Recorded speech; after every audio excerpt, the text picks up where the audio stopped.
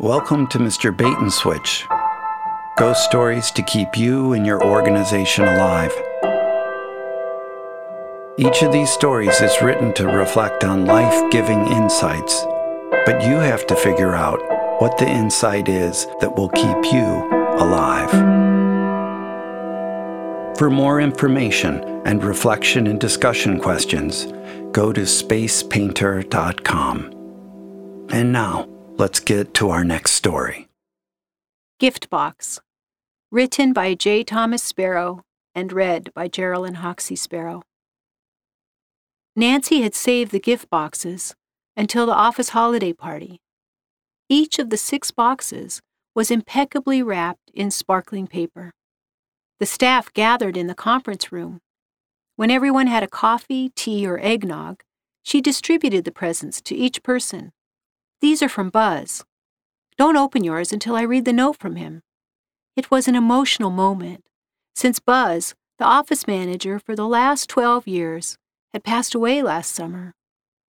His was a quick death, diagnosed in June, dead in August.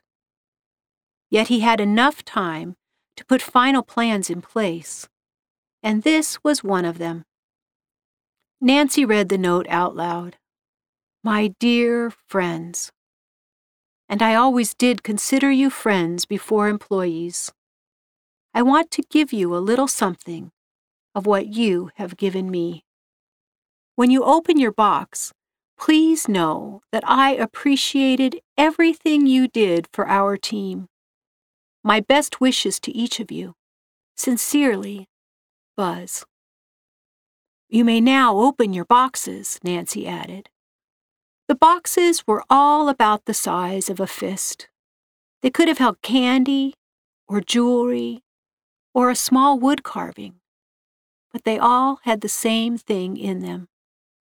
Zach was the first to get his open.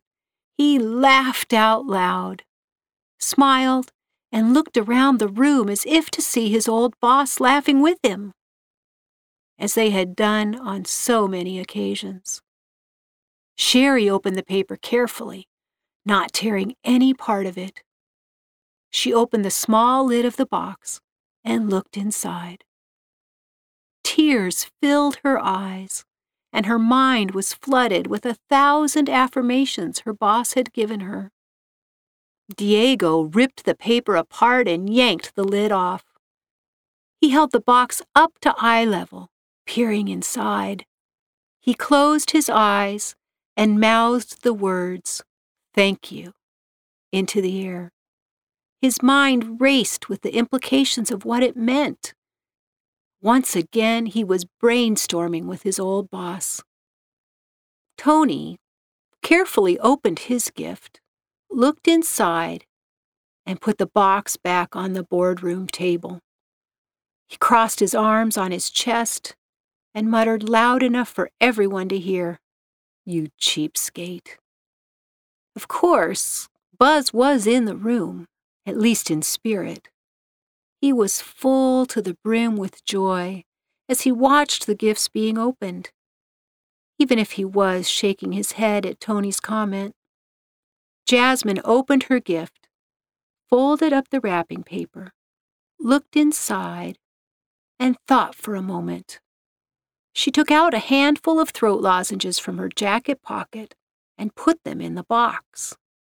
She remembered how Buzz had once said to her, "Everything and everyone has a place." After everyone else had finished, Nancy tore off the paper and opened her box. She saw that it was empty, just like all the rest had been. It brought a smile to her face. She remembered all the times her boss had said, "Every situation is what you make of it." He had wrapped each of these gifts with care. His personal touch was evident. She felt his reassuring presence in the empty box and everywhere. Never one to linger, Buzz departed, knowing each person had chosen what to receive from the gift. As he used to say, What you give is what you get.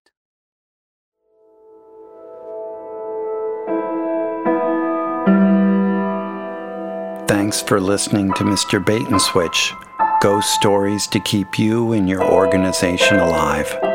Remember, to see reflection and discussion questions, go to spacepainter.com.